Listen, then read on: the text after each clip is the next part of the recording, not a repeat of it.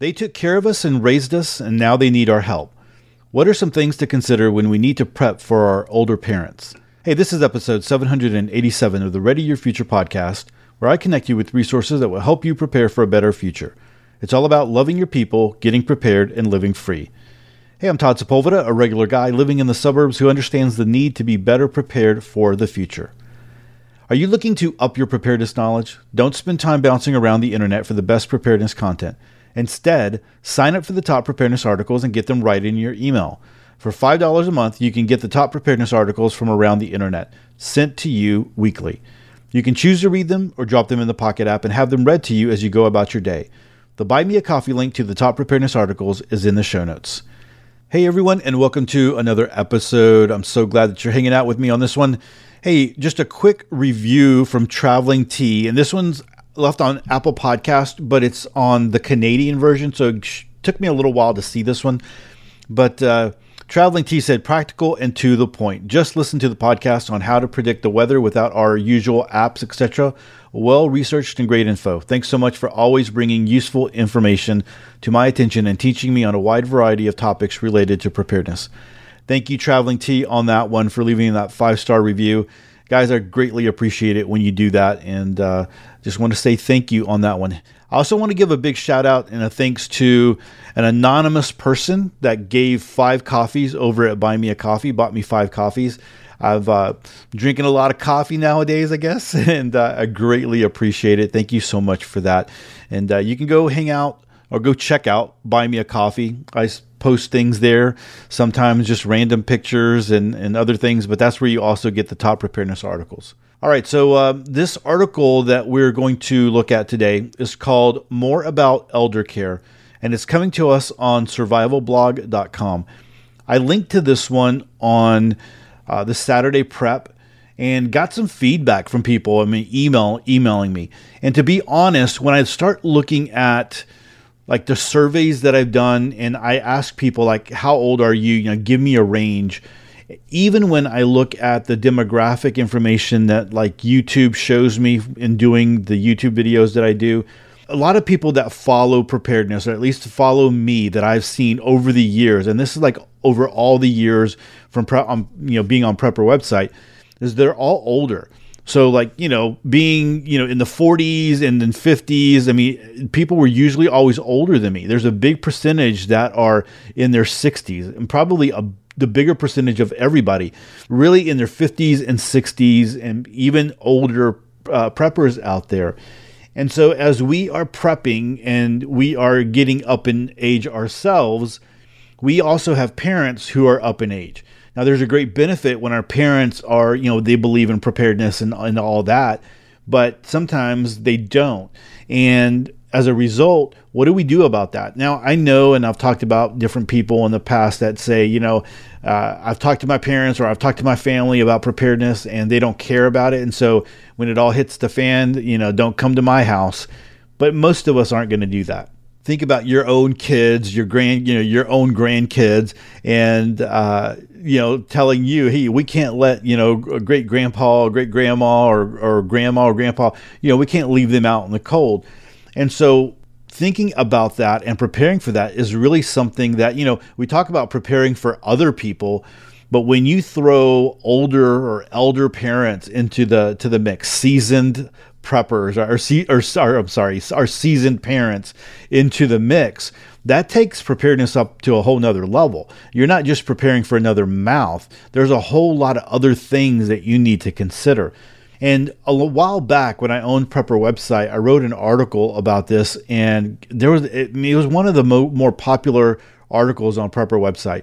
I mean, it got a lot of attention and people thanked me for that one. And I think I've read that one on the podcast before. If I did, it's been a while because I wrote it a long time ago. But when this one came up and then the feedback that I got from people reading the Saturday Prep, I'm like, okay, maybe we need to talk about this a little bit more. So this article, again, it's the story of someone whose parent went into the hospital and this bad experience that they had, but that caused, people to start thinking about their parents, and then it caused me to start thinking about it a little bit more. So I'm going to read this article here and talk a little bit about it as we go along the way, but then I'm going to just talk about some ways that we can help prepare for our elderly parents and things that we can do that would help and give us options, because ultimately that's what happens, right? When we get prepared for whatever, and let's just not think about parents right now, but let's just talk about our own preparedness. When we prepare, it gives us options when we get on the other side of whatever emergency it is. And so if we can prep for our parents, our elderly parents, whatever situation they might find themselves in, or whatever situation we might, all of us find ourselves in, then we have even more options there. Because you might be thinking, I'm going to bug out, I'm going to go out to the wilderness, I'm going to go, I'm going to leave, I'm going to walk to my bug out location. But if you have an elderly parent along the way who's not in good health, you're not doing that. So we really need to consider this and put a little bit of thought to it, especially if you have an elderly parent somewhere that lives near you and you're gonna be responsible for that person, right? Or you don't have it in your heart just to leave them alone and let them be, leave them and go off. And so let's talk a little bit about this, again, coming to us from survivalblog.com. The title of the article is More About Elder Care. So let's go ahead and jump into this. And like I said, I might have some comments as we go, but then I have some things to talk about on the back end of this. When I completed my first article about Mom's health emergency, she was progressing fine and on the road back to good health. 2 days after submitting the article to Survival Blog, my mom crashed hard. One of her neighbors texted me and left a voicemail. We were out walking the dogs, and when I saw the text and heard the message, my heart sank. Mom went to the hospital with breathing issues and pain by ambulance. I waited a bit and called the emergency room and was able to speak with the nurse, who assured me Mom was stable and now comfortable and tests were being performed. She also said Mom told me not to come down to New Jersey. Mom was admitted with congestive heart failure and blood clots in both legs. Not good, but the overall prognosis was encouraging. Lesson learned, keep praying. I can't let myself relax too much and think everything is going well. It may be going well today, but believe me, tomorrow can be a totally different story. Mom spent another 8 days in the hospital and also developed pneumonia. Her foot was still swollen and sore from falls from the previous health incident. She was convinced by the social service department, a bunch of liberal lefties, that she needed to go to a quote-unquote rehab facility. Her doctors thought it was a fine idea and said she would not need more than 7 to 10 days of rehab. My husband, Mom's other half, Bob, a neighbor who is an RN, and I all begged Mom to not go to a rehab facility. We assured her that home care nursing and physical therapy could continue at home like she's done previously. All right, so I want to comment on something here, the fact that she developed pneumonia while she was in the hospital. So my sister-in-law's mom, during COVID, had to go to the hospital because she felt, and she wasn't in good health, and she was using a walker, and somehow she took a wrong step. She fell back, and she had this nasty gash on her head and was bleeding really bad. So they went to the hospital, and this is all during COVID, right? So my sister-in-law, who is familiar with, and she worked in medical facilities, but she's not a nurse, was staying with her. Well, while she was in the hospital, she got COVID. And because she got COVID, my sister-in-law was not able to stay there. So her mom was there in the hospital, and, eventually they put her on a breathing machine, and it did not look good. I mean, we were praying, people were praying, the whole deal. She was in communication with the nurses station, but the nurses, some of them just wouldn't respond very well. And at one point, they just weren't talking to her. Partly probably because they were very busy, and because she was probably asking a lot of questions because she was very concerned. Because she is one that realizes that when someone goes into the hospital, they need someone there to help talk to the nurses, to get information, to be an advocate for them, because the hospitals aren't always going to make the best decisions there. And so, as we'll see as we continue moving forward into this article. And so there was one situation even that she was able to look at her medical records online. They had done a blood test and she saw that she had a bladder infection. So she called the nurses station and she talked to someone and she said, "What are y'all doing for her bladder infection?" And they're like, "Well, what do you mean?" And she said, like, "I can see on her records, the lab results say that she has a bladder infection." And so the nurses didn't even know that. And if it wouldn't have been for my sister-in-law, looking up the records and staying proactive on that and just kind of being the squeaky wheel, who knows what would have happened. Now she recovered, and it didn't look good there for a while. I'm going to tell you, she was on the breathing machine and it just did not look good, but she did recover, and she's at home. She's not in the best of health, but she's at home right now. And so she gets around with her walker and all that kind of stuff. And they've taken other precautions with her, but it's one of those things, right? So that was one of, when I saw that developed pneumonia, I just went back to that. Just being very careful when you are there in the hospital, because there's a lot of, there's just a lot of evidence, and there's a lot of reporting that people go and they get secondary infections. MRSA is really bad in the hospitals and things like that. And so you just got to be really, really careful. All right, so let's go ahead and move on here. So she was doing very well until the congestive heart failure set in. Her confidence was rocked hard. We tried to tell these rehab nursing homes could be hellholes, but she did not listen. My mother is very intelligent, but unfortunately bases her decisions on her emotions and not facts. This line of thinking is going to cause a great many issues in the near future. Social services gave her a list of places and assured her they were all top flight places. The brochures and websites show clean facilities with happy, smiling patients who all have their hair combed, are shaved, and in clean clothing. But the reality is much different. Lesson learned, keep praying. Sometimes facts and logic never enter the big picture. Big decisions based on feelings and not on data and facts are not good decisions.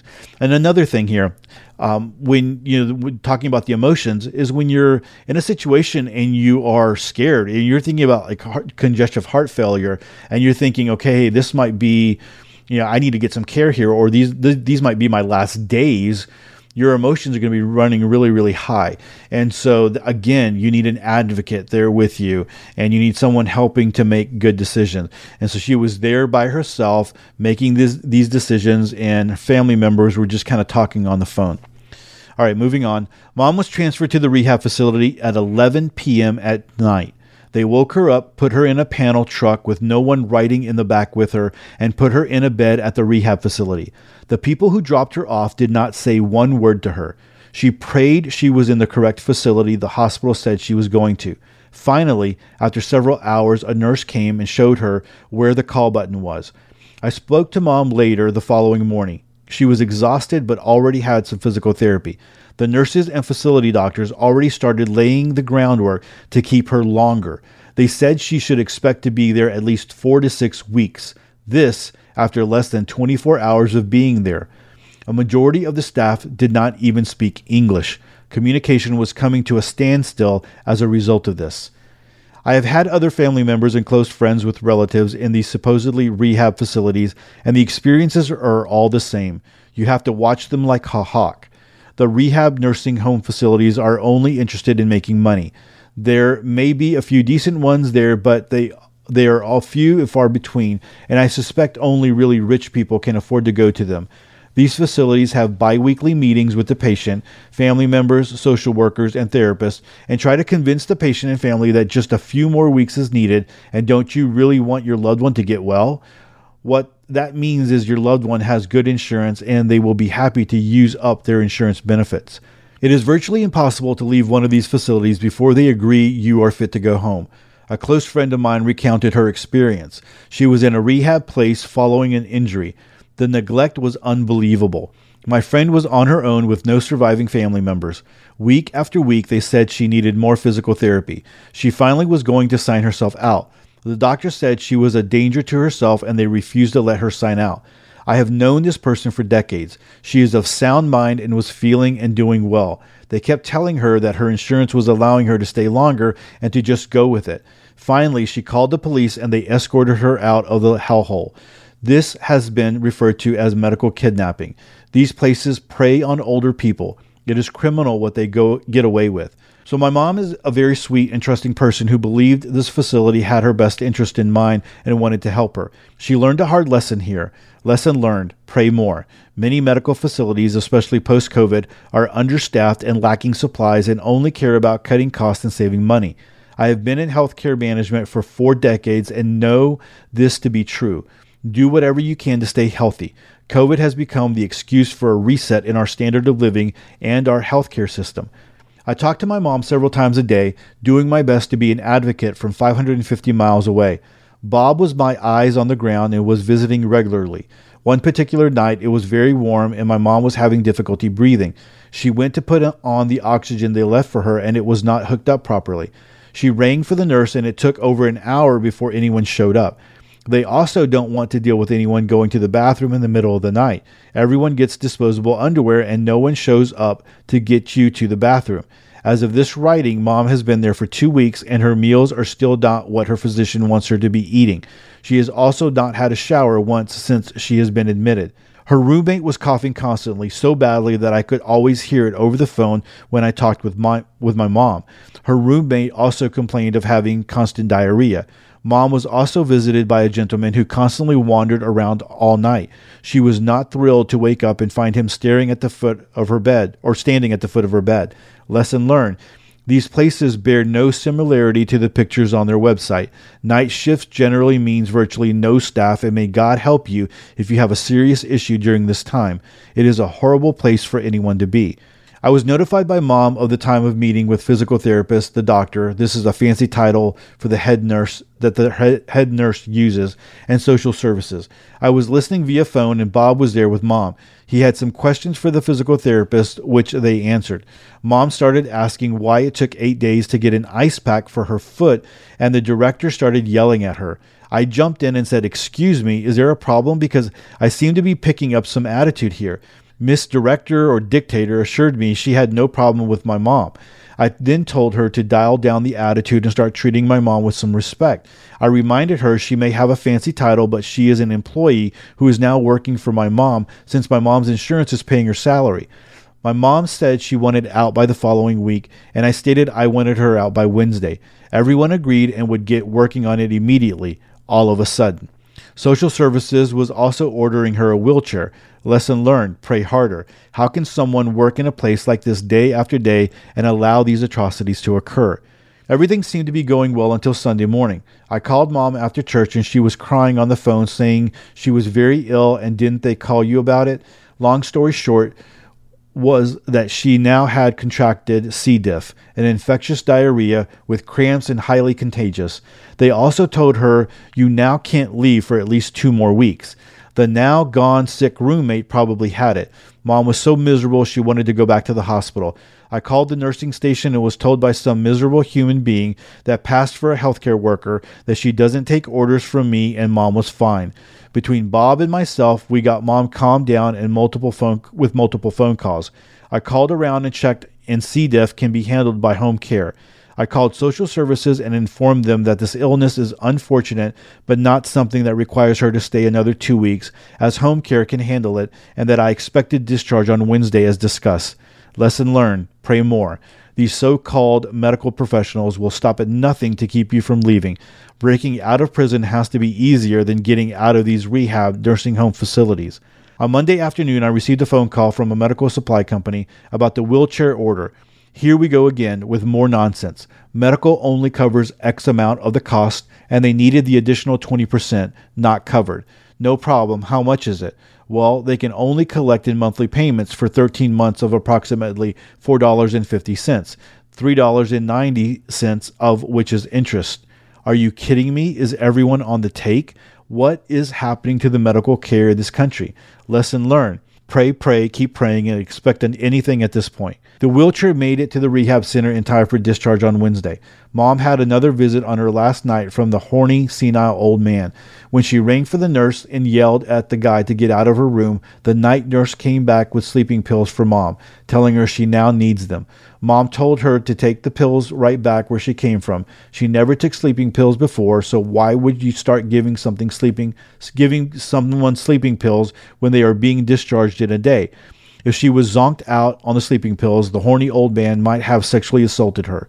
A physical therapist also told Mom that she is the ideal patient. She has great insurance and does not require much care, and good luck getting out of there. It was just what she needed to hear, as Mom thought I was nuts by constantly telling her the scam these places pull to keep you there. Lesson learned, pray again, never let your guard down in these places. My mom was finally discharged. The rehab center pulled some final stunt by telling her she couldn't leave without a COVID test. You can't make this stuff up. It has been a rough couple of months for Mom, medical-wise, and Bob and I now have more gray hair thanks to worrying. Mom was so thankful to be home and finally take a shower. The rehab place seems to think wiping your back with a washcloth every day is sufficient hygiene. Dear readers, my wish is that you or your loved ones never have to go to a rehab nursing home facility, but I realize this is not a realistic wish. We get old, ill, injured, and just wear down, and sometimes there are no other alternatives. If you or a loved one has to be placed in a care facility, even for a short period of time, do some research and check with your state boards and local boards of health for violations. Check reviews. If time permits, do a spontaneous visit and see how clean the place and people really are. Mom did encounter a few decent people that actually enjoyed their jobs, but most of the people are just going through the motions, and the patient is a wallet. Please do everything possible to stay healthy and hug your family often, especially your mom. All right, can you imagine going through that scenario and being so far away? Again, it was good that they had Bob there as an advocate that could help out.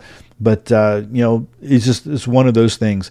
Back in the day, in older times and better times, maybe somebody would say, family members stayed close together. I mean, they didn't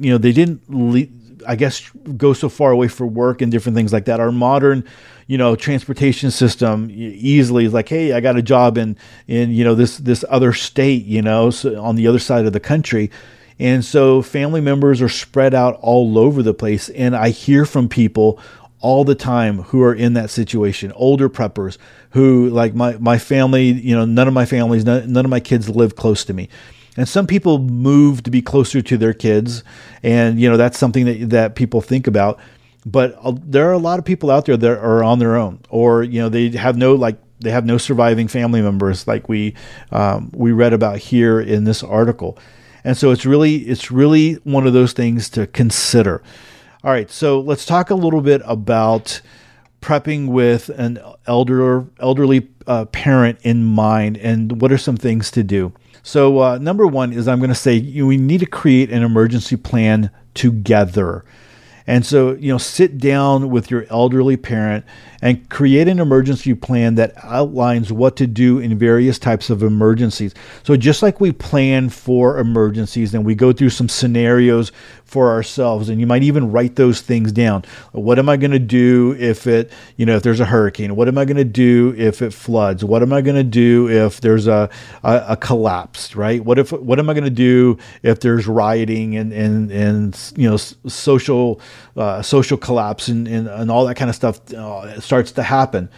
You need to do those types of things now with an elderly parent. If there's someone that you are responsible for, or someone that's going to be living with you, or someone that's close by, or someone that you care about, right? And so now you start making this emergency plan together.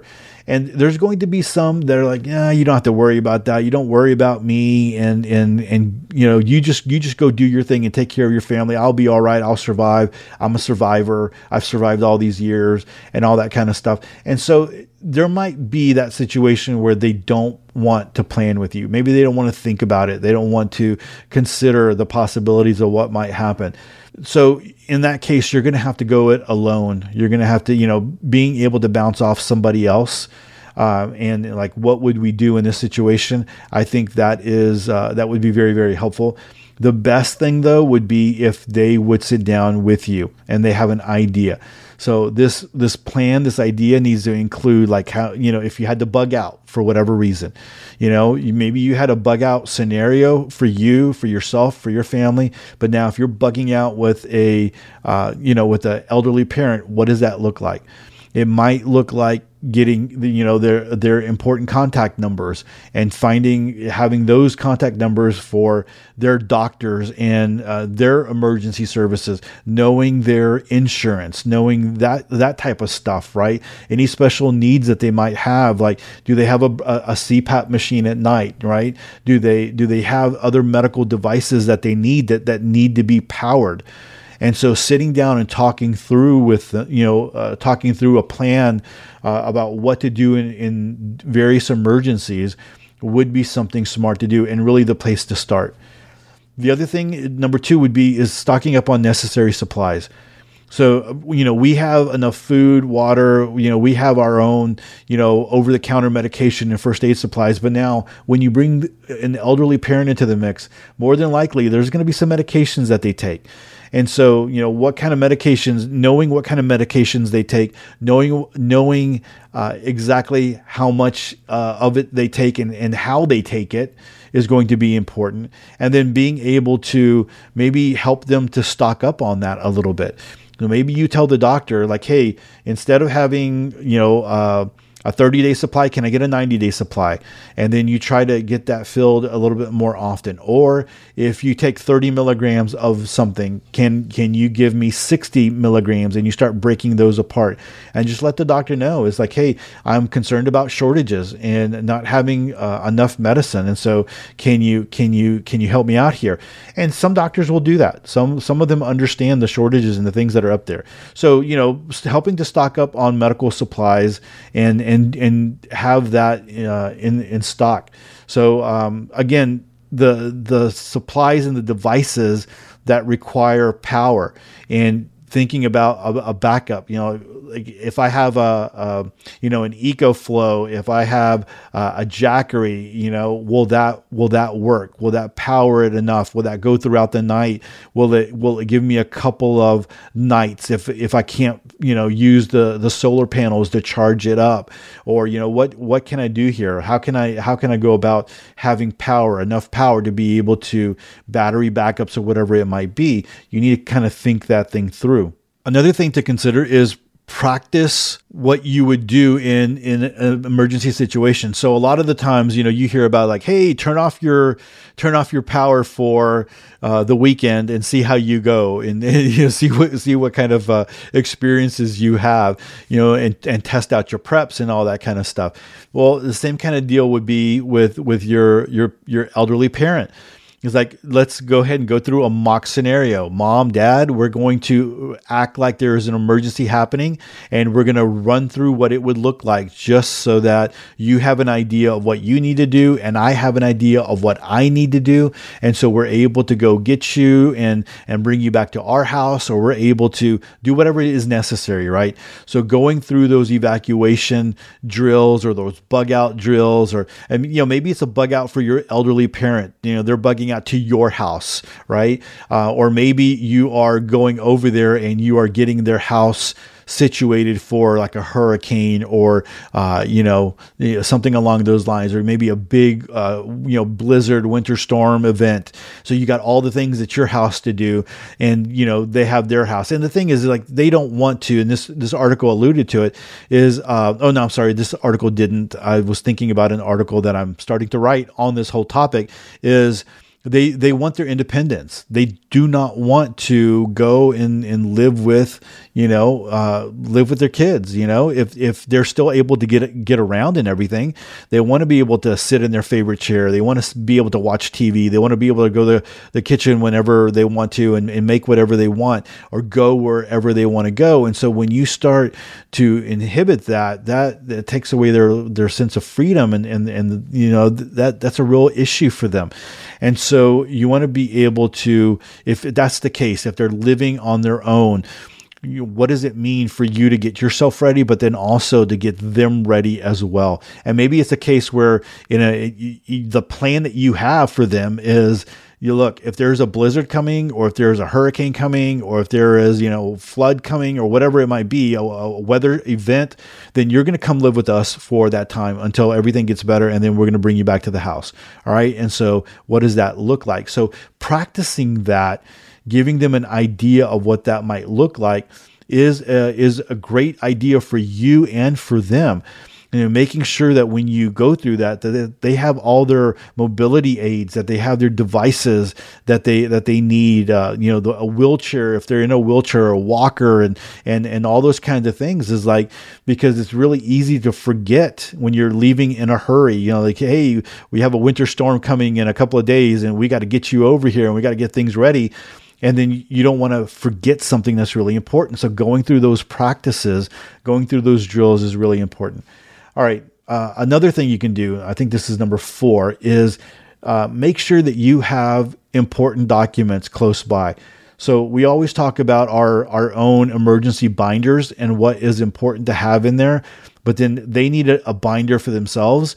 And so maybe you can help them make a binder. And then at the same time, you can keep a copy for yourself, or you can bring some of their documents into your emergency binder as well. But you want to have important documents, medical records, insurance policies, identification cards, all the names. And we already kind of talked about this, but the names of their doctors, names of their medication, what kinds of procedures have they had, all those different kinds of things that are really important to know, on top of, your bank statements and your credit cards and your birth certificate, or your all those different kinds of things, your social security card, all those different kinds of things that we normally talk about.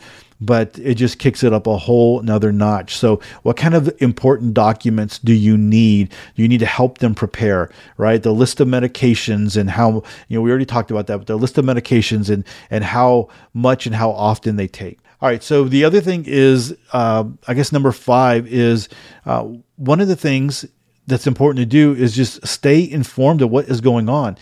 I recently did a small, quick prepper tip on, prepper negativity, and how some people don't even like to look at the news because it's negative and they don't like to focus on that. But ultimately, prepping is a very positive thing. It's a proactive thing. So if you're looking at the news, your local situation, and you're realizing it, I'm doing this because it is a positive act, because I'm staying aware of what is going on, then you can get past that, oh my gosh, it's always negative all the time, which it usually is. But stay up to date on local news. What is going on? If they live near you, but maybe it's a different neighborhood, is their neighborhood worse off than yours? Is there more crime over there? What about the weather? You need to stay up on the weather. If there's a change, if there's a big rain event, or, like I said, a winter storm or hurricane, all those different kinds of things, you want to get ahead of that before, everybody else starts panicking. And so you can be prepared for all those emergencies when you stay informed, and get signed up for alerts if you can. If you have your local news station or the weather, your weather app will give you alerts, then go ahead and get that set up so that you can go ahead and have those extra opportunities to be prepared. One of the other things that you can do is you can develop a network of support. So build relationships with neighbors and friends who can help check on your parents if you can't be there, or if they live near you, but at the same time, there might be a situation where you're at work and you can't get a hold of them and you don't want to leave. I mean, this has happened to me many times where I can't get a hold of my parents and they have their cell phones off, and it drives me absolutely nuts. We're trying to get a hold of them and we're calling them and they're not answering. And so I start to think, hey, do I need to drive over there? And I don't live very far away from my parents, but it's still, it'd be like a 20-minute turnaround trip, 20 minutes there, 20 minutes back. And then, probably scaring them because I'm knocking on the door in the middle of the night But it's like one of those things. If you had some neighbors or you had other family members that were close by that could check on them, that would be great. And so that if you could develop that network of support, that would be really smart to do if you're not able to be there. And so thank goodness that, this article that we read, that Bob was available to be able to be there, eyes and ears on site to be able to help out in that kind of situation. And not only that, you might have, other networks of people who have elderly parents who are in the same kind of situation where maybe you can, medical devices, or, they don't need them anymore, or they don't need a certain walker or a wheelchair, and you're able to, barter for it or buy it at a better price or whatever it might be, that might be something to kind of consider as well. You need to have a backup plan, just like we have backup plans for ourselves. You need to have a backup plan for your parents and for supporting them and helping them. So what is that going to look like in case something goes wrong with your initial plan? What is the backup plan? What is the alternative for transportation, communication, and shelter, right? If you can't get them out, if you can't get to them, are they able to, do some kind of alternative plan, or if you can't get to them, can someone else get to them? And so you need to have that kind of idea. All those things that we think about, those backup plans, plan B, plan C, redundancies, that needs to play into this part, because we can have the greatest plan and one little hiccup can cause it to go awry, and we need to be able to pivot very quickly. And if those plan Bs or plan Cs, plan D, those redundant plans, if they're written down and you're able to get to those quickly, that makes it even so much more helpful. Because if you're trying to remember, okay, what did we say we were going to do? You want to have these plans written down. That's going to be really important. And lastly, I want to leave you with this because I think this is really important. You need to understand, if you are helping prep for your elderly parent, that you can't plan for everything. There are going to be some things that you're going to miss, just like in our own preps. There's going to be some things that you miss. There's going to be some things that you didn't get right. That's one thing, one of the reasons why I always have people think about what kinds of things did you want during COVID? Can you remember those things that you wanted that you didn't have? And, do you have a plan for that? And so the same kind of thing here. That's why we do the drills and we plan and we do all those other kind of things, is we want to plan for everything, but then we also have to understand that we can't plan for everything. We're going to miss something. Something is going to happen.